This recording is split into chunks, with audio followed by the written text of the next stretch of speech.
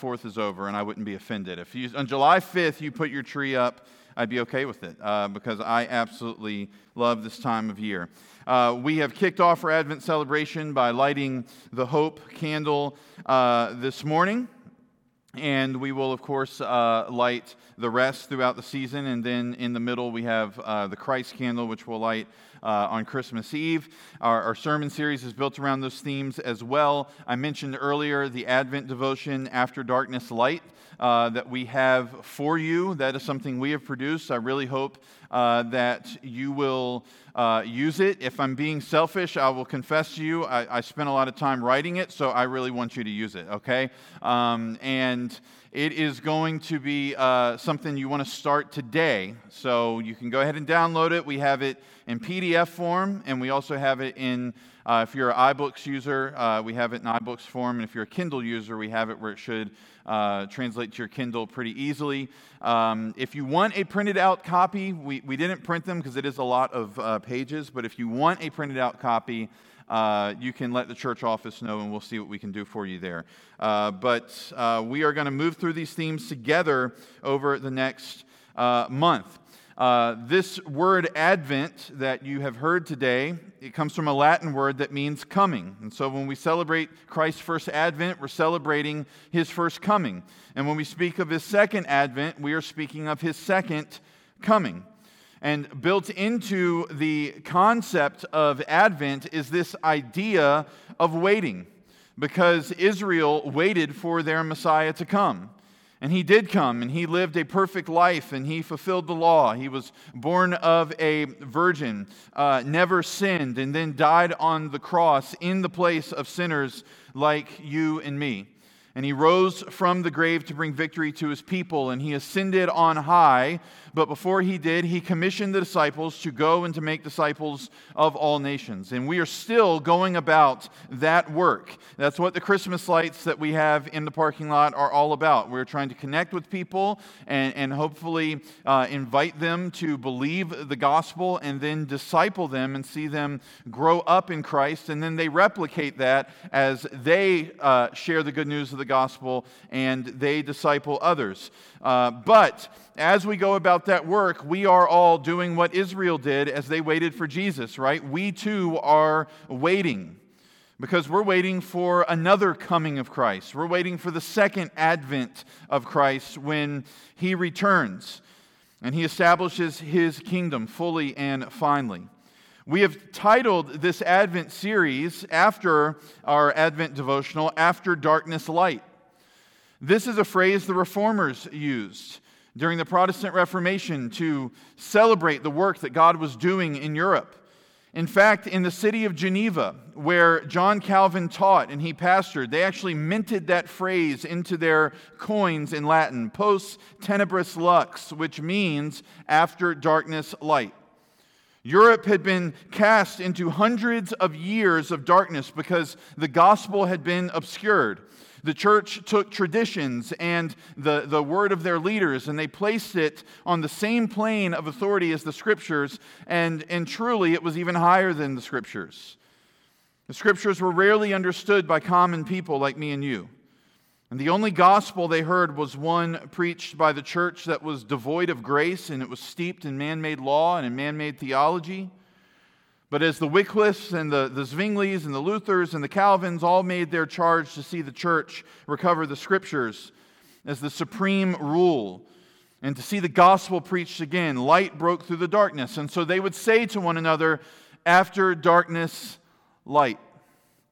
And I love that so much, and as I thought about Christmas, I believe that After Darkness Light is an appropriate theme for our Advent season. Israel waited in darkness for Egyptian slavery to end and for the Exodus to come. Israel waited in the darkness of the wilderness for the Promised Land. They waited in the darkness of exile for freedom and to be able to return home. They waited through the darkness of 4 centuries of silence as God's prophets stopped speaking for another prophet to speak, and he did speak, and his name was John the Baptist. And they waited for centuries for the light of the promised Messiah to come. And now you and I wait. We wait in the darkness of a lost world as sojourners and exiles for Christ to come in His second advent. And so After Darkness Light is not just the story of the Reformation. It's the story of Advent. It's the story of the church. It's the story of God's people waiting on their Lord. And a good place for us to begin this morning is Isaiah 40. Because in Isaiah 40 we see how as the people of God wait, they wait in hope. Isaiah 40 is the beginning of the third major section of Isaiah's book. Most of this portion is about the coming exile at the hands of the Babylonians. God's people were in sin. They were being warned that they needed to repent of their sin and come back to the Lord. If not, God was going to discipline them. And they ignored the warnings from the prophets. And so now exile is going to happen. It is looming, and it's going to happen. And Isaiah 40 through 55, it's filled with all of these answers to anticipated questions. And it's kind of like when you're talking to your kids and you give them answers to questions they didn't necessarily ask, but you knew they had those questions in their mind. Isaiah's kind of doing that this morning. So let me give you some examples because it'll help us understand our passage. In Isaiah 41, verse 10, he says, "Fear not, for I am with you. Be not dismayed, for I am your God. I will strengthen you. I will help you. I will uphold you with my righteous right hand." And so that's an answer to an anticipated question. The question the people had is, has our sin separated us from God forever? They had been taken out of their land, and they were in Babylon, and they were wondering, will we never get to go home? Will we never be back in favor with God? The answer, of course, is no. Their sins had not separated them from God forever. He is with them. He is their God. He will strengthen them. He will help them. In 46, verse 9, "Remember the former things of old, for I am God and there is no other. I am God and there is none like me." That's an answer to an anticipated question. The question is, has God been defeated by the gods of Babylon? And the answer is, of course, no. The gods of Babylon are not really gods. There is no one but God who is truly God. And so that's going on in Isaiah 40 as well. In the first 11 verses, the anticipated question is, has God cast His people away forever? The answer is no. God is there to comfort His people, and the promises of His word remain true. And then in verses 12 through 26, the question is, can God deliver His people? The answer is yes. No one's greatness compares to the Lord. He can deliver them. They just need to lift up their eyes, remember who He is. And then the final anticipated question of chapter 40 is this: what do the people of God do as they wait on His deliverance? What do the people of God do as they wait on His deliverance? And we get the answer to that question this morning. As God's people wait, they must wait in hope. So let me read for us Isaiah 40, starting in verse 27. "Why do you say, O Jacob, and speak, O Israel, my way is hidden from the Lord, and my right is disregarded by my God? Have you not known? Have you not heard? The Lord is the everlasting God, the creator of the ends of the earth. He does not faint or grow weary. His understanding is unsearchable. He gives power to the faint, and to him who has no might He increases strength. Even youths shall faint and be weary, and young men shall fall exhausted. But they who wait for the Lord shall renew their strength. They shall mount up with wings like eagles. They shall run and not be weary. They shall walk and not faint." Father, I pray You would help us to understand what's in the Bible this morning, that You would help us to be able to read it and to clearly to be able to take in with our hearts and our minds what You're saying to us, and that the message of hope that we see in these verses will meet us right where we're at this morning. And we ask, God, that our hearts would not be rebellious, that we would be yielded before Your word, that as we come to the word, we would recognize that we are in need, and that the change that Your word brings is something that we need in our lives. And we pray this in Jesus' name. Amen. 3 observations this morning about those who wait in hope. Number 1, those who wait in hope require a raised view of who God is. They need a raised view of who the Lord is. Let's go back and understand a little bit of history. How did Israel end up in captivity in the first place?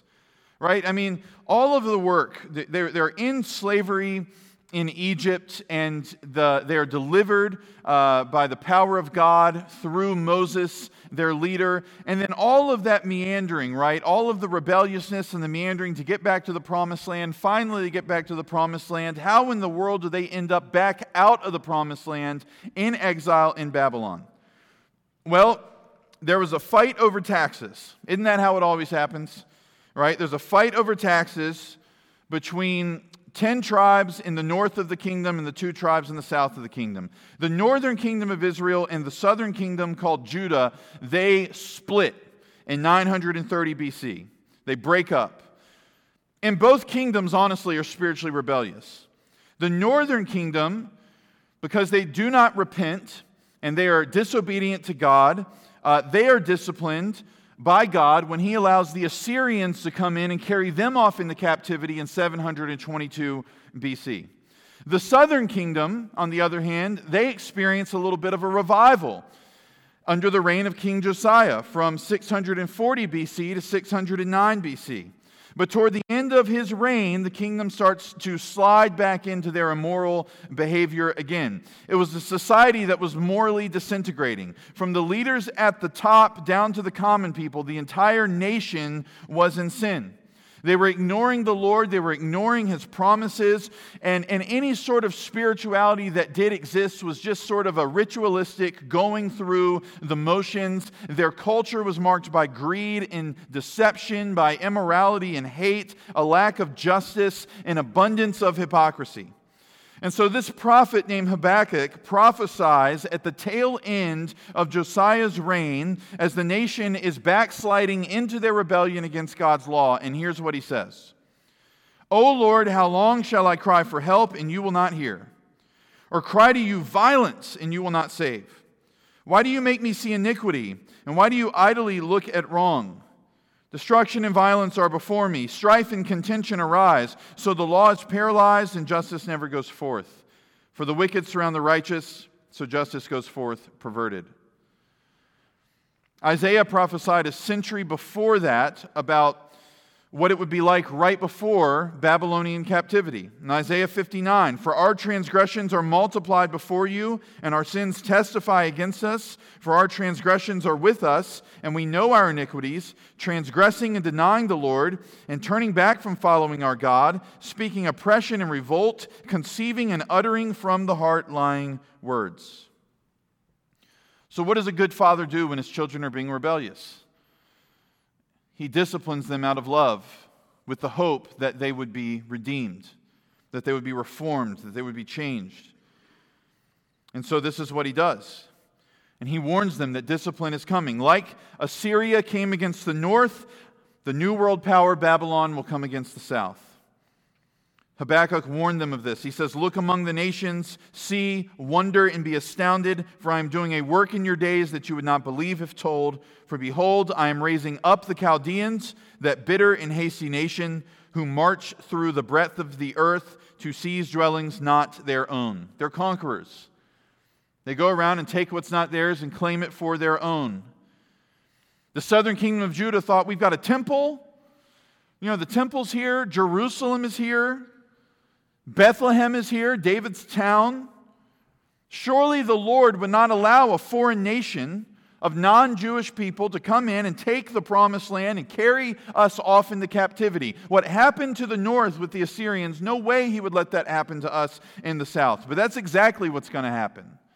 He's going to allow the Babylonians, who are also known as the Chaldeans, to come in, and God will use them as a rod of sanctifying discipline. And the prophetic words of Isaiah and Habakkuk, as well as prophets like Jeremiah, came to pass in 586 BC when Nebuchadnezzar and the Babylonians conquered Judah and carried their best and their brightest off into captivity. This was a dark time for the people. I preached on this passage this past Wednesday night, Psalm 137, starting in verse 1. Here's a picture of what it looked like for them to be exiled. By the waters of Babylon, there we sat down and wept when we remembered Zion. So they sat down beside the Tigris and the Euphrates, those are the waters of Babylon, and they're crying as they remember home. On the willows there we hung up our lyres, for there our captors required of us songs, and our tormentors mirth, saying, "Sing us one of your songs of Zion." How shall we sing the Lord's song in a foreign land? They took their instruments of praise and they hung them up in the willow trees, and they sat down by the rivers and they cried as they were being mocked by the Babylonians who were saying, "Yeah, play us one of your little songs from home." Not because they had any genuine interest in it, but because they wanted to make fun of them. So yes, the people of God would have been wondering, are we now outside of God's plan? Are we beyond His forgiveness? Are we beyond His love? Has He forgotten us? Has He written us out of His will? Has He written us out of His inheritance? Are we going to die in a foreign land separated from God's love beyond all hope? Maybe you feel like that sometimes. Maybe you walked in here this morning feeling this way. Like you've been written out of the will of God, like maybe God doesn't love you or God has forgotten you because of something that's going on in your life. And even if you know deep down because of theology that you've learned and Bible studies you've sat in and things that you've been taught, even though you know deep down it's not true, emotionally, that's how you feel. With all the moral destitution and brokenness around us, you might start to feel like an exile that's never going to make it home. In fact, the New Testament speaks to you this way in 1 Peter 2, verse 11. "Beloved, I urge you as sojourners and exiles to abstain from the passions of the flesh, which wage war against your soul." Now, you're not in exile because God's disciplining you, but it's a metaphor for the life that we live. Believers are headed toward heaven. We have no lasting city here. We might have addresses on our mailbox, but this is not where we ultimately are going to live forever. Once God became our Father, through Christ our Savior, this world was no longer our home. We now represent a different kingdom, and we long for the day when we are in that kingdom for good, forever. But until then, we live in a world that is not unlike Habakkuk's world. Judah, at the end of Josiah's reign, sounds a lot like Western culture in 2021. Violence, injustice, evildoing, oppression, conflict, divisions. Habakkuk used those words to describe Judah. We could use the same words for our own age. Society is corroding all around us, and maybe you feel like exiles on the banks of the rivers in Babylon. You just want to stop singing. You want to sit down. You want to weep. You quietly wonder, has God forgotten me? Or maybe you're wondering that loudly. And so here is Isaiah's answers to your questions and to Judah's questions at the end of verse 28. "The Lord is the everlasting God, the creator of the ends of the earth. He does not faint or grow weary. His understanding is unsearchable." This is who God is, and the people seem to have forgotten that. And so He's told them, back up in verse 26, lift your eyes up. Right? Lift your eyes up and see who has created the heavenly hosts. And then in verses 27 and 28, He's asking, why would you think that you're hidden from God? Why would you think that He has disregarded you? Why would you think that He's forgotten about you? Have you forgotten who He is? Do you not know? Have you not heard? This is not some tribal deity. This is not some God who was made up in a fairy tale by the figment of man's imagination. This is the true God of the universe, the only God. He is everlasting. And that speaks to His eternal nature. There is no beginning with God, and there is no end with God. I have a beginning, right? And I'm going to have an end at some point in terms of my life. But God is not like us. There's no succession with Him, which means nobody is going to inherit His place, and He didn't inherit His place from anybody else. He's perfect, and He always has been. He's not growing in strength. He's not decreasing in strength. He has the same perfect strength from eternity past all the way into eternity future. He is everlasting. The Puritan Stephen Charnock said, "He is what he always was, and he is what he always will be." And I love that. How much security is there in that, to know that our God is what he always was, and he is what he always will be. He is everlasting, and he does not change. He's creator. Right? This is how the Bible begins. In the beginning, God created. He's the only creator. And he's the only uncreated one. He is the source of life. He's totally independent, unlike the rest of creation. All of the rest of creation are dependent on something or someone here on the earth. God is not dependent on anything. He transcends creation, which means he stands above and beyond what he has made, and yet he's also intimately involved in it. He's powerful. He creates everything from nothing. He created man from dirt. He created woman from man. And in all of these acts of creation, he was displaying his unrivaled power. His creation shows that he is sovereign and that he is in control. It shows us that he's brilliant and that he is beautiful. Right? The brilliance and the beauty of creation itself reflect the one who has made it. His creation shows that he's gracious to give us life in the first place. It shows us he's personal because he speaks life into existence and he breathes life into man's nostrils. And when the book of Genesis tells us that he made woman from Adam's rib, the Hebrew verb there literally means to build. He built her from Adam's rib. It's personal. To say God is creator is to say that God stands alone. There is no one like him. When Isaiah asks the question, who created these, in verse 26, there is only one answer. It's God, the everlasting God. He's also inexhaustible, right? This is what Isaiah means when he says that he does not faint or grow weary. He's limitless in his energy and in his power. You and I get tired. We need a nap. We need a good night's sleep, right? You get to that point where you hit a wall and you cannot proceed without rest. This is not the way that God is. He never needs a rest. When he did rest on the seventh day of creation, he stopped working. So he rested in the sense that he stopped working, but he didn't rest because he couldn't take the rigor of creation anymore and he needed to sleep. Never needs an Advil. You cannot exhaust him. And he's unsearchable. The understanding and the wisdom of God are unsearchable. You see the same idea expressed by Paul in Romans. If you've ever read the book of Romans, basically what happens there is for 11 chapters, you get maybe the most complete picture of theology in the New Testament. So it's 11 chapters of wading through a lot of heavy sort of Bible teaching, a lot of theology to understand. And as you get to the end of that 11 chapters, Paul, who has written all of this out, it's like he just can't take it anymore, and he breaks out of the way he's been talking, and he busts into poetry. He busts into song at the end of chapter 11, and he says, "Oh, the depth of the riches and wisdom and knowledge of God, how unsearchable are his judgments, how inscrutable are his ways." When he says unsearchable, the word that he uses literally means untraceable.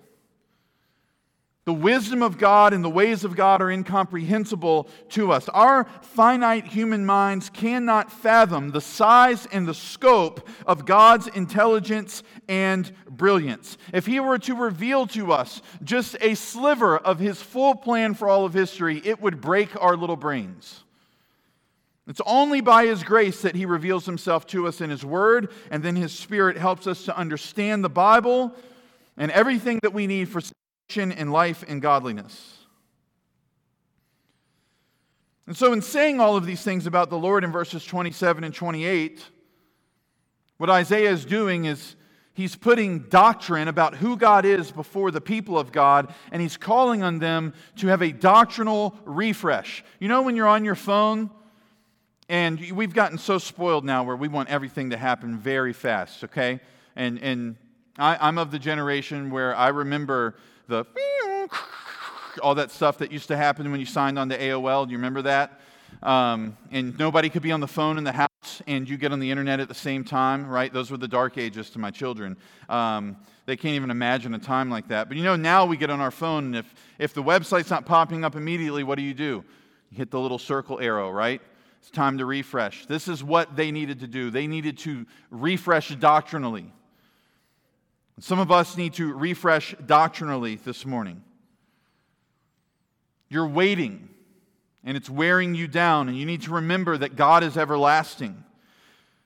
You need to take hope in the fact that your circumstances might change and change in a way that rocks your world, and you don't like it, you don't love it, and you want none of it. They were in a foreign land, right? A lot had changed for them, but God has not changed. His eternal nature was the same as it was when they were in Jerusalem and they were worshiping in the temple. We need to remember that God has not changed. Like them, we need to remember that He is the Creator. And we can take hope in the reality that all of the nations, Babylon and any other nation, are just grasshoppers to Him. He is in control over all of history. We need to recall that He does not faint or grow weary, and take hope in the fact that we might be beaten down, we might be barely hanging on as we wait on His return, but He is steady. He's in control as ever. And we need to remember that He is unsearchable. We might not fully understand His plan, but He does. And He's not worried about it. Our greatest need during this Advent season is not more busyness. I'm sure you've got plenty of that. And it's not more screen time. I love a good Christmas movie. I don't like the Hallmark ones, if you're into those. It's not my thing. It's all the same, but I know for some of you like that. You're into it, and I don't shame you for it. Okay? I truly don't. But you don't need more Christmas movies this season. I mean, watch them, have fun, but that's not your greatest need. Your greatest need is not more screen time. The shows on Netflix, the games on your phone, the scrolling on social media, talking heads on political TV, they're not going to bring you hope in exile. Not going to bring you hope as you wait. It's not even more tradition. You can go through all the motions of Christmas celebration and be completely empty on the inside. Your greatest need is a renewed sense of who God is by spending time in the Word, finding out more about Him, studying His character, remembering that He's unchanged, that He's sovereign over the earth, that He's not going to faint, He's not going to forget you, that He's got a wise plan that He's weaving together in time. Second observation. Number two, we need a doctrinal refresh. Number two, we need to wait and hope. Those who wait and hope have strength in their suffering. So as we wait on strength while we suffer. And we see this in verses 29 through 31. While God does not faint, guess who does faint? You and me. Right? We lose our might. Even the most energized among us lose our might. Kids and young people, right? They hit a wall at some point. My middle son, Everett, has more energy in his thumb, right, than I have in my entire body for a month at a time. Okay? Like when he just goes to get a snack, it's like a rhino tearing down the hallway. He's bouncing off of the walls. He's ripping the pantry door off the hinges. He's searching through everything, and then he bounces back into his room, and then we hear a big thud as he lands in his bed. And that's just like the 30-second process to get a snack. I don't know where he gets it from. He's just running, moving all the time. Sometimes I just want to tell him, just go take laps.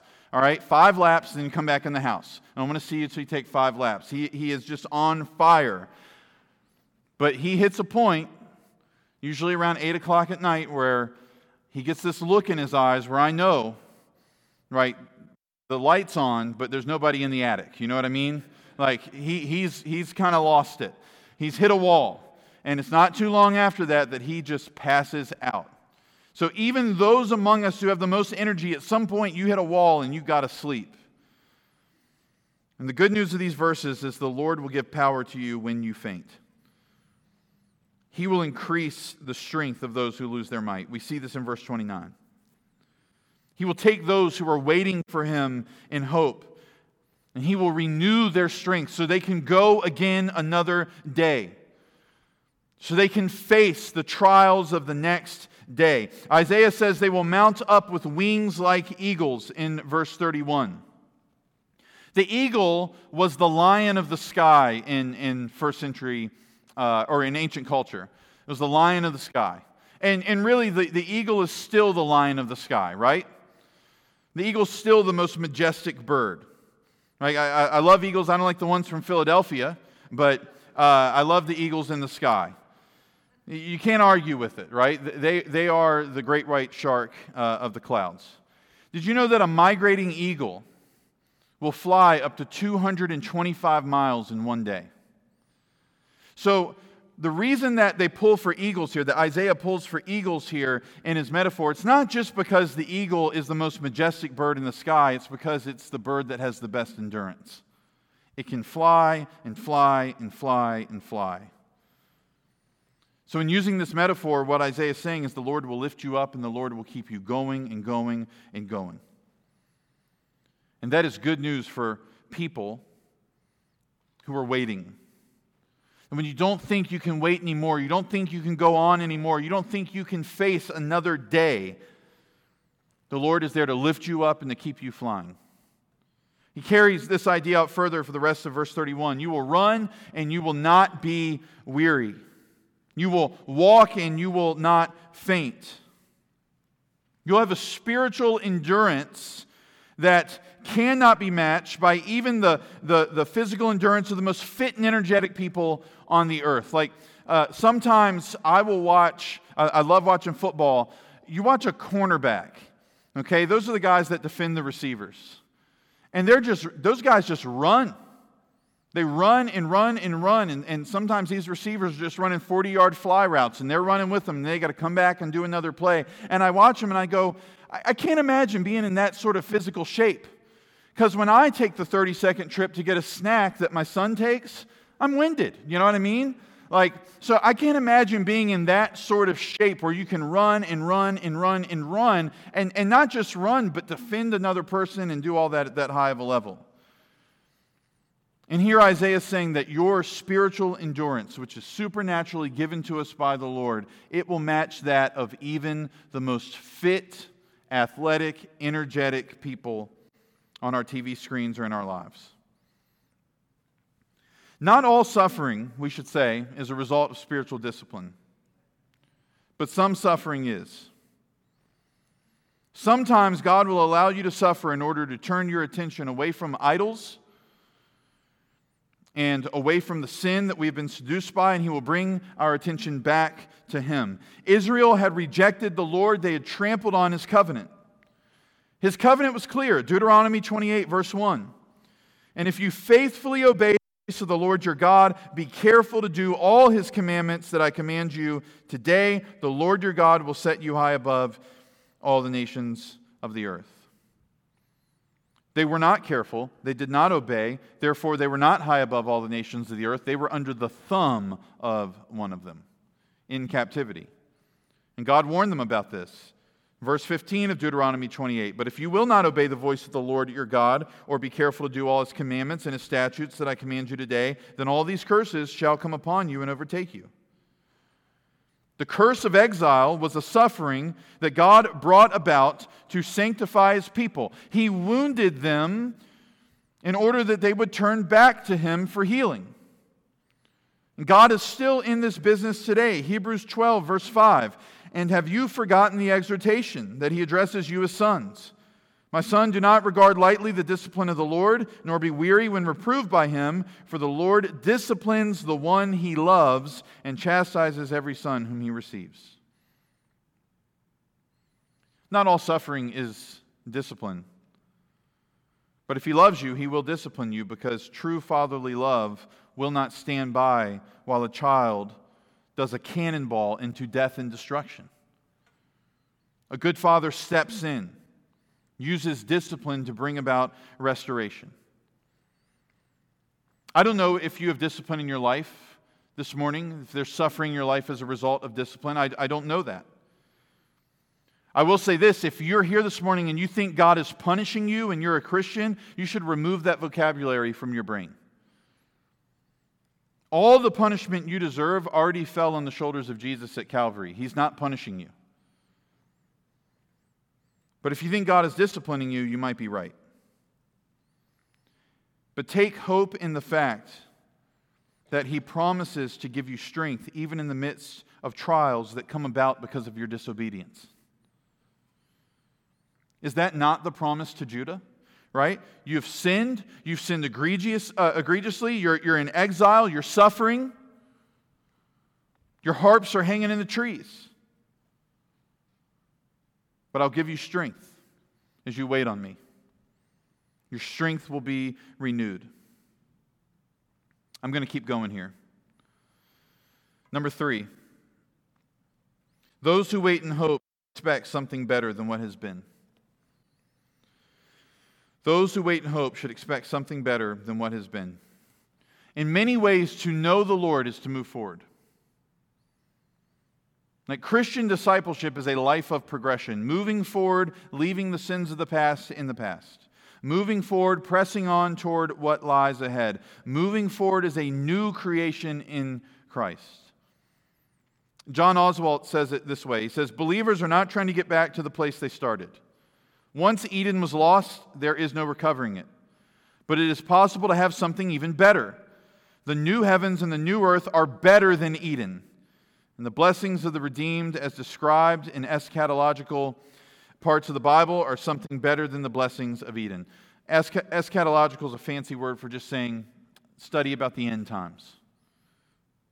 John Oswalt's saying that when we look at what the Bible says about the end for believers and the paradise that awaits and the glory of being in the presence of God, that it's much better than the Eden that was lost in Genesis 3 when Adam and Eve sinned against the Lord. And what's hanging over this passage in Isaiah is this promise that what comes after exile is better than what came before it. Judah might be going home to a city that needs to be rebuilt, but at least they're going to be close to their God again. They were in the city before the Babylonians came in and they laid waste to it, but they were far from God. So they were in a city that was standing, but they were far away from their Lord. When they go home, they'll be in a city that was destroyed, that will need to be rebuilt, but even though the city's destroyed, their hearts will be knit intimately to God again. To be close to God in a destroyed city is better than being far away from God in a city that stands. Jeremiah gives them even more hope with his prophecies about the way life is going to be. Behold, the days are coming, declares the Lord, when I will make a new covenant with the house of Israel and the house of Judah. For this is the covenant that I will make with the house of Israel after those days, declares the Lord. I will put my law within them, and I will write it on their hearts, and I will be their God, and they shall be my people. Israel failed to keep covenant with God before, but now there's a new covenant coming. That's what Jeremiah was telling them. The law was this external code that they couldn't keep, but now the law is going to be written on their hearts. He will be their God. They will be His people. And at the center of this new covenant is the boy born in Bethlehem. The covenant-keeping God coming in the flesh to save His people and to guarantee an eternal home for them through His life and through His blood. The first advent of our Messiah, the first coming of the Messiah, it secured the reality of the second advent. It secured the promise of His second coming and the promise of a new earth that's better than Eden. It secured an ultimate end to exile. Home, forever and always, in the Savior's city, the New Jerusalem. So let us begin our Christmas season by lifting up our eyes and seeing who our God is. And let us wait in hope for every one of His promises to come true, believing in faith that what is coming is better than what has been, that after darkness there will be light. Let's pray.